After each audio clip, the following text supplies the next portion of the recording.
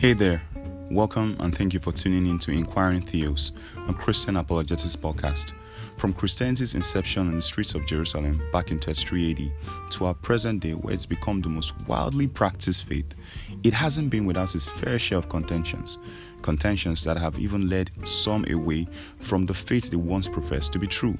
On every episode, we objectively investigate the validity of these religious, philosophical, historical, scientific objections, and generally atheistic views, and compare them with what Christianity really espouses. Sit back and enjoy.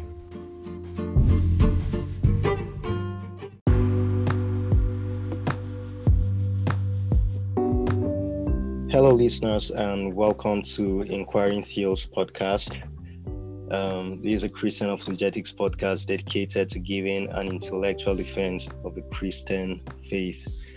So, if you followed in the previous episode, which happened to be the first episode, you know that this is the very second episode of the Inquiring Theos podcast.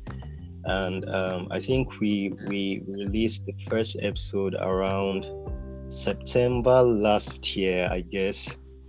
September last year. That was a really long time ago. Mm-hmm. And we actually had a lot of feedback and responses from people.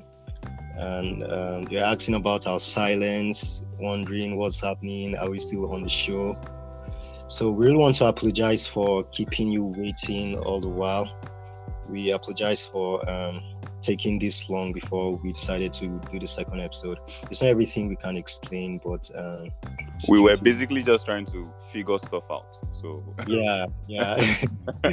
We really apologize for keeping you waiting this long. So we're happy to tell you that we are back.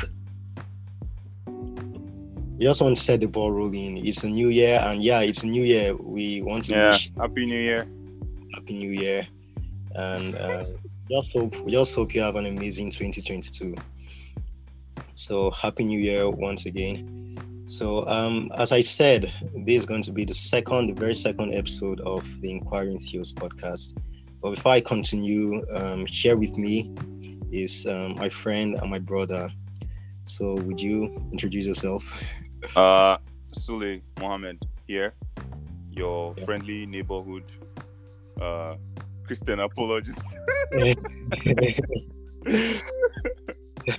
Alright, so we're glad to have you guys tuning in again, and like Emmanuel said earlier, we had so much feedback from the previous episode, and then people were really enthusiastic about the subsequent episodes that we'll be releasing. So we're glad to have you guys here again.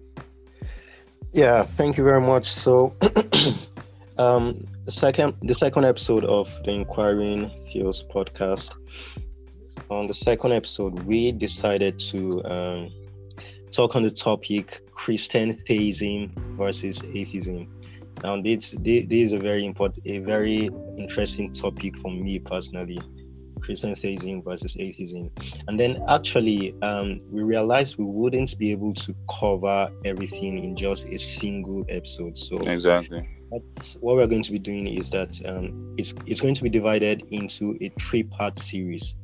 Okay, so in today's episode, we're going to just do sort of like an introductory walk on what we're going to be going into more deeply in the next 2 episodes.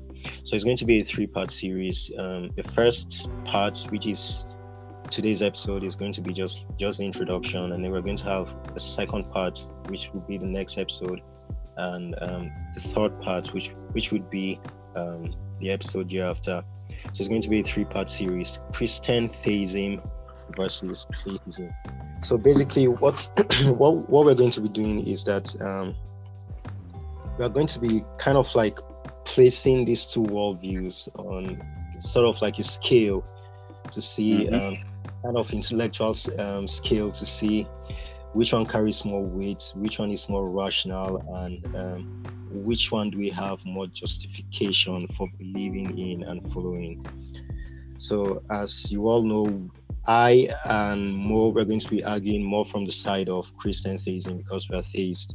So as I said earlier, we're just going to be doing the introductory work in this particular episode. So basically, what we're going to be doing is that we're going to be giving just some definitions of certain terminologies, just to kind of like set the foundation for what we're going to be doing in the subsequent 2 episodes. So first of all, when we say Christian theism, we all know what Christian is. We know who a Christian is. It's not something new. But then the second word attached to that is theism. So what does theism mean? Theism basically theism is just the belief in the existence of God. Right? It comes from it comes from the Greek word theos, which means God or deity. So basically, theism is just belief in the existence of God, and anybody who believes in the existence of God is called a theist, right? So now the word atheism is just like an A added to theism. So that A actually stands for stuff like no. So it's just like saying no theism or no belief in the existence of God. So atheism is actually the belief that God does not exist. So it's basically just the opposite of theism. Theism is a belief that God exists, while atheism is a belief that God does not exist. Even though Mo, you would agree with me that there are quite a number of internet atheists out there who insist that atheism should be defined as a lack of belief in existence. Now, this is really different from saying I don't believe that God exists. Saying that I lack belief in the existence of God is actually very different from saying I do not believe in a God. Yes, actually, it's true.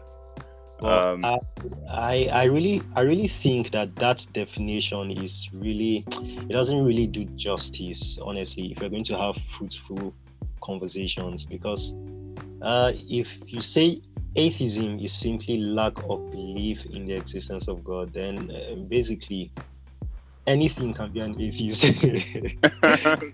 Simply put, yes, of course. Anything at all can be an atheist. I'm currently holding a pen in my hand, so this pen is an atheist because it actually lacks belief in the existence of God. The phone in front of me right now, based on that definition, I could say this phone is an atheist because it lacks belief in the existence of God. But then, as I said, that definition is not really helpful because it makes it really difficult to pinpoint who or what exactly is an atheist. Yeah, true. And I like the fact that was why when you began, you pointed out the distinction by calling them internet atheists. All right, because I interact with atheists a lot. I mean, off and online. And if there's something that's very consistent with, internet atheists definition, is the fact that they define atheism as the lack of a belief in God or gods.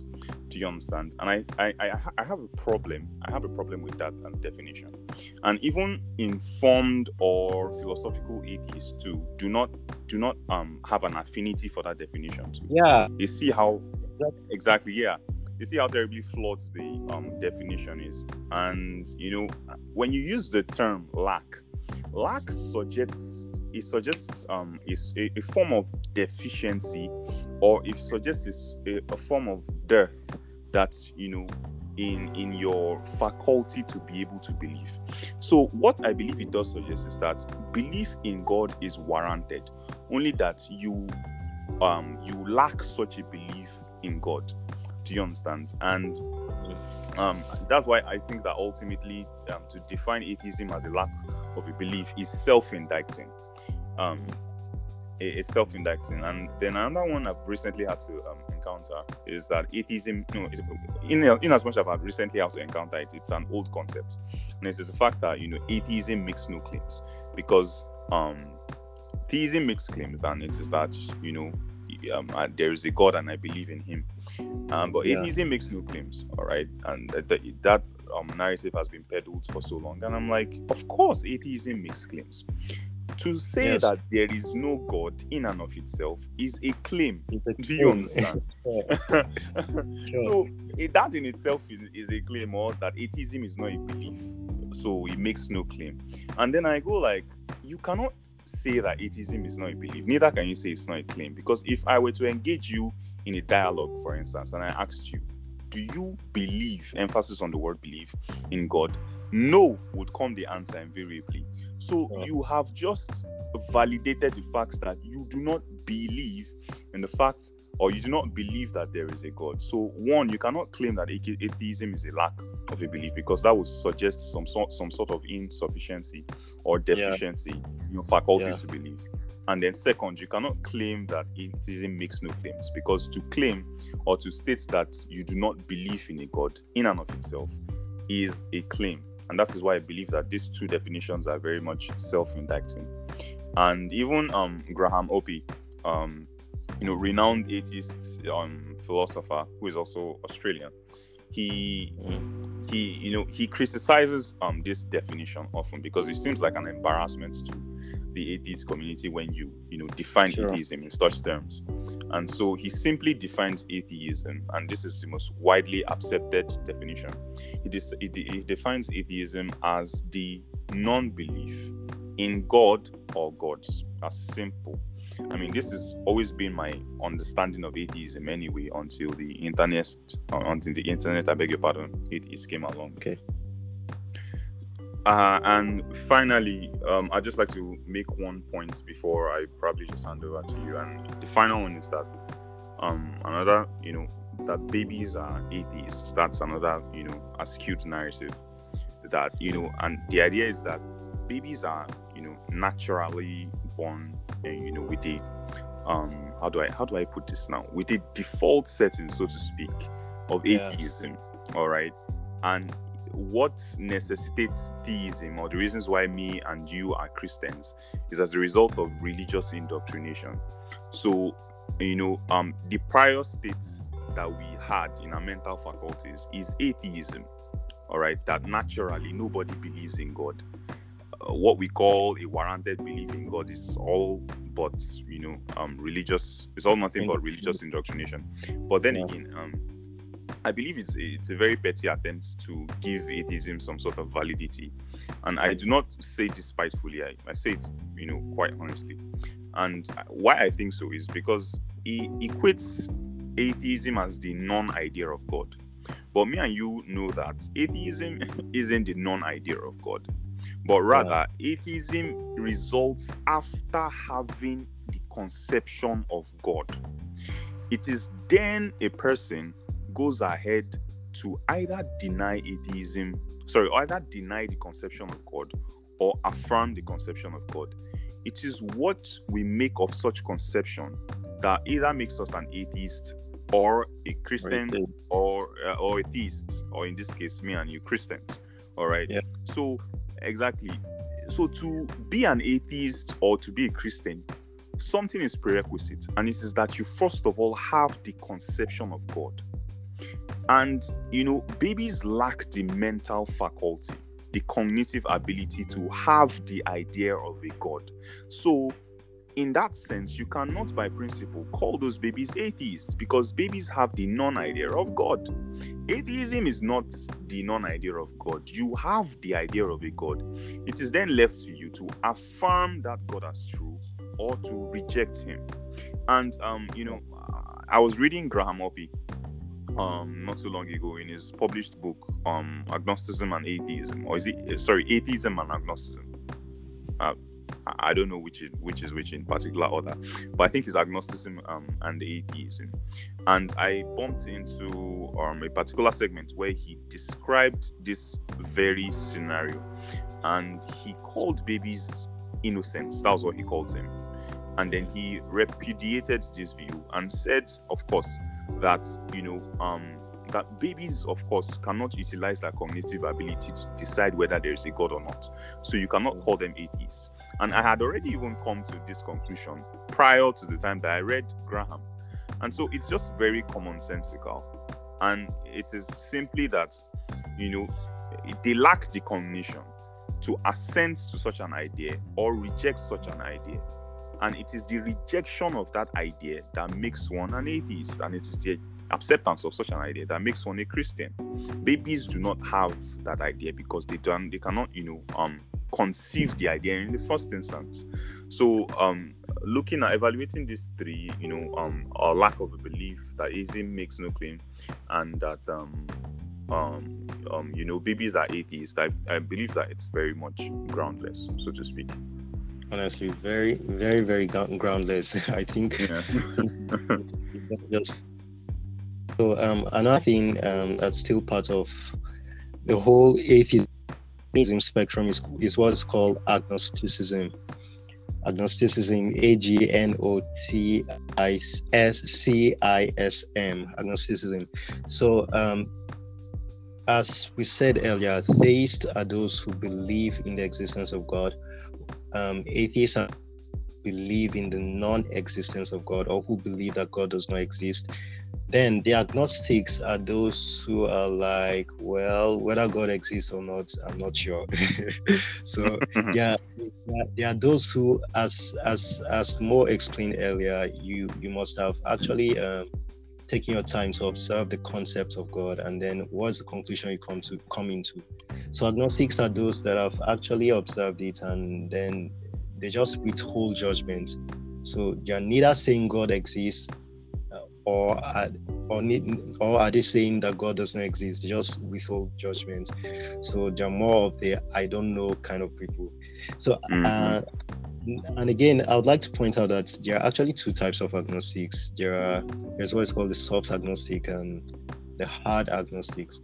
The soft agnostics are those who there are those who just say whether God exists or not, we don't know. There aren't sufficient evidences to make to come to a conclusion, right? That God exists, yes. While the hard agnostics are those who actually say it's impossible for us to know whether God exists or not. I really don't know how how they actually arrive at that, because it doesn't make any sense for you to say it is impossible to know. That means you actually know everything that there is to know, and so exactly. Knowing everything, you can boldly say it is impossible. But then those are the two types of agnostics. So basically, the theists, as we say, are those who believe in the existence of God. The atheists are those who do not believe in the existence of God, while the agnostic are those who withhold judgment and they don't know if God, they cannot say with confidence whether God exists or not. So as we said, actually the topic of this particular episode is versus atheism. So if theism is the belief in the existence of God, and Christian theism is just like adding Christian to the theism. It's actually belief in the existence of God as revealed in the person of Jesus. So in Jesus, in Christian theism, is actually the central theme of Christian theism. So that's what Christian theism is. And then quickly, I just want to run through, because there are actually different types of theism. Yeah, right? Hence the reason why there's the Christian in front of the theism. I mean, you might think, why can't we just use Christian? I mean, why does there have to be the theism behind it? And it's the fact that there are types of theism. So hence the distinction, Christian in front of the theism. Sure. Yeah, thank you very much. And then, as I said, there are different types of theism. Yes, what is called monotheism. Monotheism is in the existence of just one God. They believe that there is just one God, as opposed to what is also called polytheism. Polytheism is the belief in multiple gods. As in other words, there isn't just one God, there are diverse gods. I think most of the ancient Greco-Roman Empire religions were polytheistic in nature, and then for monotheism, I think most of the dominant were Christian, Islam, Judaism are monotheistic religions because they believe in the existence of just one God. And then there's also what is called, hope I'm not talking too fast. No. trying to beat time Yeah, because sure. we have a time target. So that's why it's called pantheism. Now, pantheism is kind of blurry in the sense that there are theists who are actually pantheists, and then I actually recently discovered that there are atheists who call themselves pantheistic atheists. So Yeah, actually, yeah, it's kind of blurry. It's exactly. kind of actually, pantheism is a belief that nature is God. That is, everything that exists is actually divine. So that would include me, you, the trees, the rocks, the rivers, the planets, everything that exists is divine in nature. So there isn't a divine being existing separately, independent of let me say the natural world. The Mm-hmm. natural self is divine. So that's and then finally there's what is called deism. Deism, okay, basically deism just says that yes, there's a God and he created the universe, but then this God doesn't interfere with the affairs of the universe. He just allows the universe to run its course based on the laws by which he created the universe. And so unlike other forms of theism in which God actually interacts with his creation, in deism, the deists say that God actually doesn't interact. So just like he just created the universe and then left it to just do its own thing, and he's separate and aloof from the universe. So basically those are some of the definitions we just wanted to run through, because just for the sake of our audience who may not be very conversant with some of these terminologies, using them a lot in subsequent episodes. So Yeah. the next thing I briefly want us to look into is now you'd agree with me that even though most of the world are theists, though, but you'd agree with me that with the increase in secularity, there's an increasing number of people that are becoming atheists. But then the point I'm trying to make is that there's a lot of literature that has been written on atheism, theism. A lot has been written, and then you realize that people end up in different places. So what I want us to discuss now is are there valid reasons for holding on to either views? Are there valid reasons for holding on to theism? Are there valid reasons for holding on to atheism? So I don't know if you can take it off from here. What are some of the valid reasons you think people hold on to either views? Atheism, theism, agnosticism. Okay, Imano. Now, if you recollect, in the previous episodes that we published, we talked about the 5 fundamental questions. All right. Yeah. Question regarding the origin of life, the origin of the universe as we know it, existentially, identity, who are we, and meaning, what's our purpose, why am I here on earth, morality, and destiny, because death is a natural phenomenon as well as universal. It happens and it accrues to everybody eventually. And so the question of what happens after I die, it comes. All right. And even atheists too think about this. I mean, it's prevalent across all cultures, across race, gender, age, creed. I mean, it's a universal phenomenon, like I said. Yeah. And so if there is a worldview, I believe that this worldview, it behooves this worldview, or it behooves the adherent of any of this worldview to be able to fundamentally answer these questions. And the argument that we're going to make is that Christian theism answers fundamentally this question, especially the question of origin. And one of the reasons why I think so is when we talk about the origin of the universe, I believe it is a question that must be answered. All right. And then there are 2 options here: a universe caused by a necessary, timeless, spaceless, powerful intelligence. All right. And the second option is spontaneous generation, a universe just, in essence, popping into existence, uncaused, unguided, and random. And I believe that Christian theism fits into this description. Atheism cannot, and that's why I say it's self-indicting, because atheism, people who adhere to atheism say that atheism makes no claims. That's why they often shift the burden of proof to Christians. But I'm like, the burden of proof doesn't particularly rest on Christians. It rests on the atheists as much as it rests on Christians. So you are mandated to defend the view that God does not exist, as much as I'm mandated to defend the view that God exists. And so we then have to ask ourselves this question, to be very honest, because whatsoever our answer must be, it must be rational, it must be objective, it must be valid. So which out of these two options sounds rational, sounds objective, and sounds valid? That the universe came into being uncaused, unguided, and random. I mean, there's a whole lot of odds when you think about this. Or that the universe was caused by necessary, timeless, spaceless, and all-powerful intelligence. And the argument will be that this fits more in Christian theism as opposed to atheism.